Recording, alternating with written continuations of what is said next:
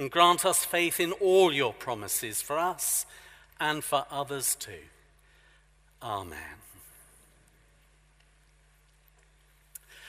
Well, during a Sunday morning service in 1966, it was in March, weeks before it was lifted aloft by Bobby Moore at Wembley, the World Cup trophy disappeared from here at Methodist Central Hall, Westminster. It was being exhibited in the library, and I'm glad I wasn't the superintendent minister at the time.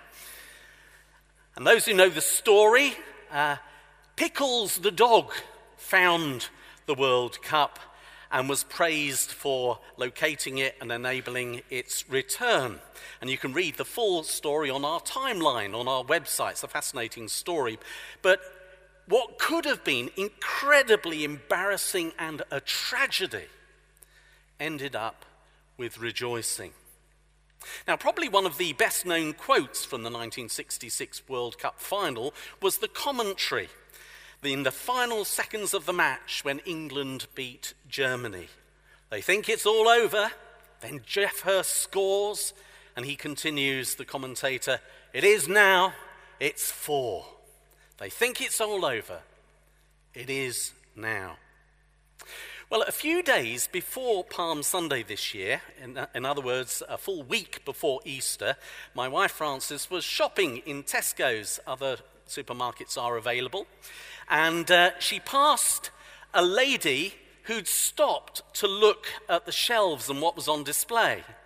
Shelves displaying chocolate eggs and bunnies. And she turned round and declared to her companion, "Easter eggs? I thought Easter was all over." Oh, how Christians need to tell the Easter story so people understand what it's all about. They think it's all over. Following the crucifixion of Jesus, his disciples and the women thought that it was all over. Far from everything looking a clear victory, everything was looking like a crushing defeat. And we must remember that we know the end of the story, but they didn't. It wasn't so clear at the time. They thought it was all over, but it wasn't. It was confusing on that first Easter morning. It wasn't a perfect story. These were real people with concern, fear, and doubt. The first verse of our reading, on the first day of the week, very early in the morning, the women took the spices that they had prepared and they went to the tomb. Mary Magdalene, Joanna, Mary the mother of James, and the other women mentioned at the end of the reading there had accompanied Jesus in his ministry. They were actually there at the cross. They'd seen him die. They'd seen where he'd been laid in a tomb. And now, in the darkness of that early morning of that first Easter Sunday, they'd come to anoint Jesus' body in their grief. And they wanted to do the right thing for him, their beloved friend. And despite Jesus having spoken about his death and resurrection, it may have been that people were expecting something quite different. The resurrection of all the dead, for example, rather than the resurrection of one person. In Luke's account, they clearly were not expecting what had happened. And when they arrived, the stone had been rolled away, and what's more, the body of Jesus had gone. And it's worth noting that the empty tomb leaves the women perplexed. In contrast to Peter and the beloved disciple in John's account, the women don't know what to think. Then they have this dazzling surprise. They're confronted by messengers of God, angels. Fearful and grief-stricken, they look to the ground. I found that very powerful in that reading, that they're looking to the ground. They don't know where to look. Where is the body? And one of the messengers asks, "Why do you look for the living among the dead?" Then they're presented with the facts, and the messengers entrust them with a message too. He is not here. He is risen. In other words, if you want to find your Lord, Don't keep looking to the ground. Don't look into the empty tomb. You need to look away from it. And then the messengers remind the women, remember how he told you while he was with you in Galilee? The Son of Man must be delivered over to the hands of sinners, be crucified, and on the third day be raised again. The penny begins to drop. They begin to remember. They return to the disciples and try to put all this into words, but it didn't convince them. It sounded like nonsense. The actual word there is like babbling like someone with a fever. You know, what are they on? What's the matter with them? Only Peter went to see for himself if it might be true in this gospel. And we read, bending over, Peter saw the strips of linen lying by themselves, and he went away, wondering to himself what had happened. It still wasn't clear. He was still wondering. The last time we saw Peter in Luke's gospel, remember, was when he denied Jesus 3 times. He must have felt that it was all over, a failure. How could he ever forgive himself for what he had done? He was a broken man. Imagine Peter's therefore mixture of emotions. Yes, he's not there, but where is he and what's going on? And I denied him, and all that going on inside him. Yes, the tomb was empty, but it would take a while for Peter and the other disciples to fully understand what was going on. The New Testament scholar Tom Wright describes the Luke story as 3 terrified women, a bunch of frightened and grumpy disciples, and a perplexed Peter. And I think that just about sums it up nicely, really. Nevertheless, it was beginning to dawn on Peter. The women concerned were also beginning to figure something out. Something amazing had transpired, but what had happened?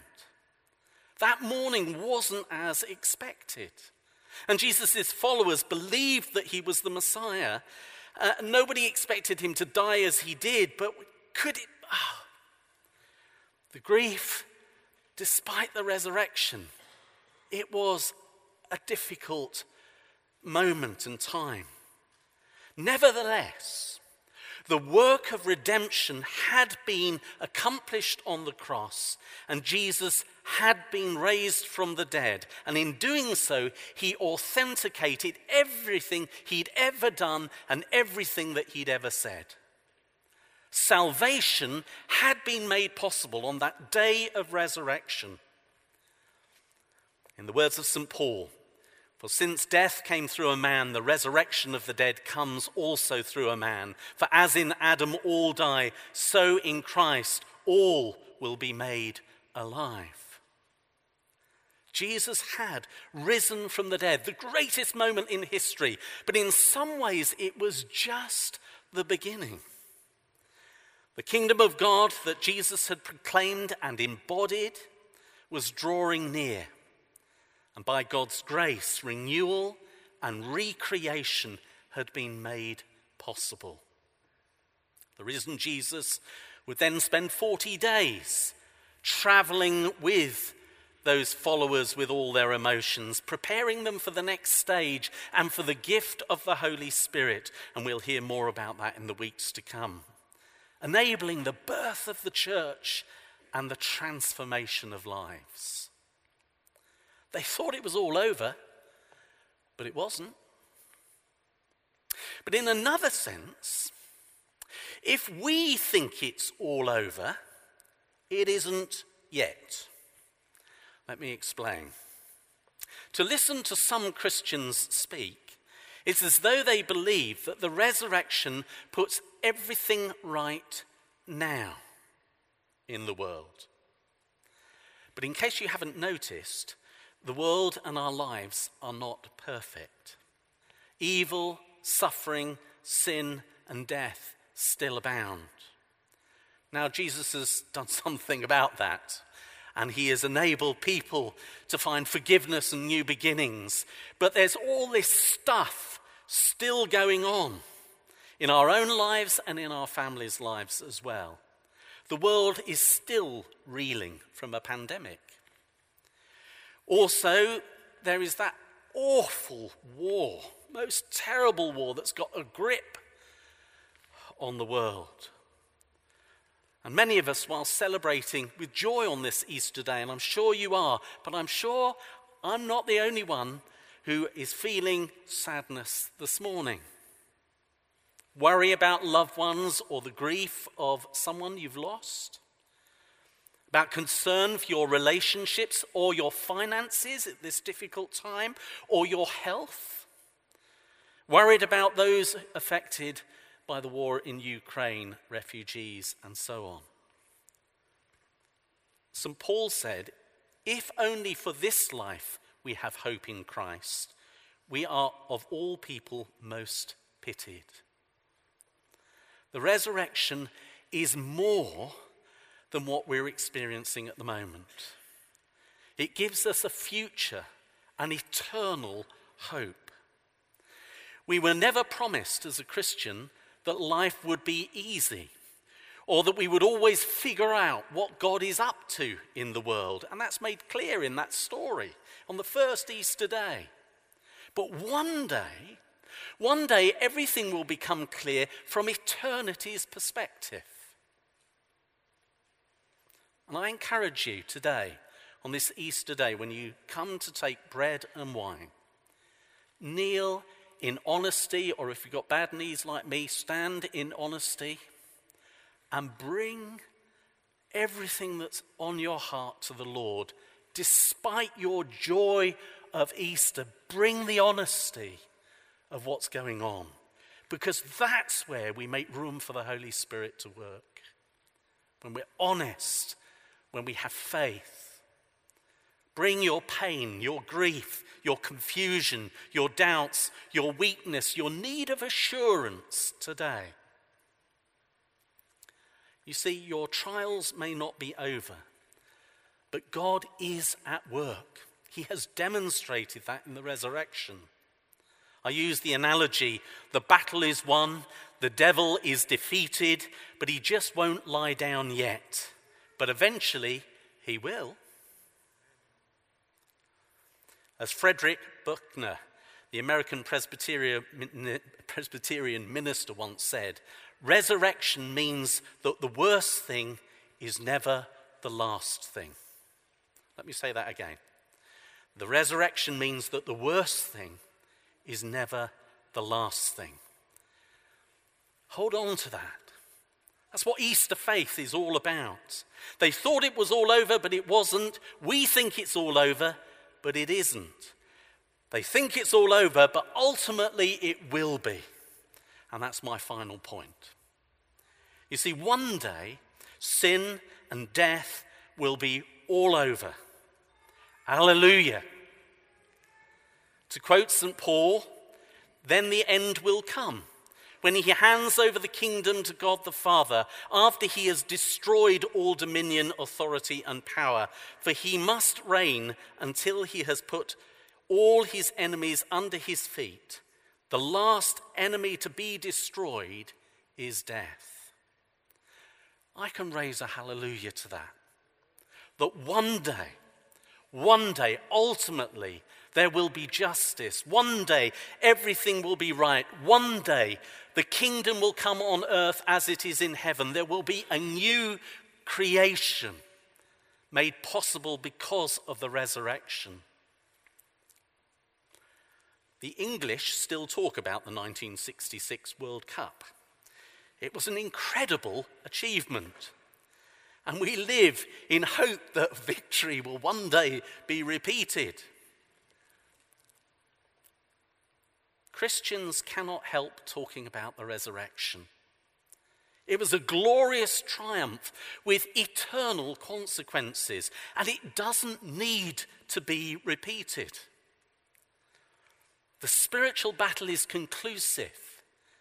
It's whether we allow ourselves to be caught up in that battle, to die and rise with Christ daily, to work for his kingdom, to play our part in enabling his kingdom to come on earth as it is in heaven.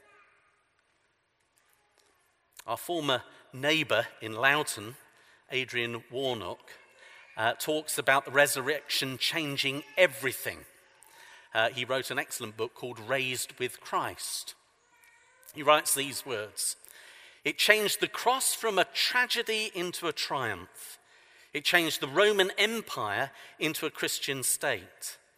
This was the most powerful divine event in the history of creation, and it ushered in a new age of the Holy Spirit's activity and power in saving and transforming lives." Will we let the truth of the power of this day change us? Will we let the truth and the power of this day change us? Because that's what God intended it to do. It's not over for us. We have work to do. But ultimately, we're on the winning side. And so may the joy of that truth inspire and sustain us when we face difficulty. For the message of Easter is that Jesus is risen. The truth of Easter is victory over sin and death. The gift of Easter is new beginnings and new life. And the hope of Easter is ultimate justice and peaceful and a joyful recreation. Easter eggs, the lady said. I thought Easter was all over. Well, if you think it's all over, think again. Amen. Let us sing, "Low in the grave he lay."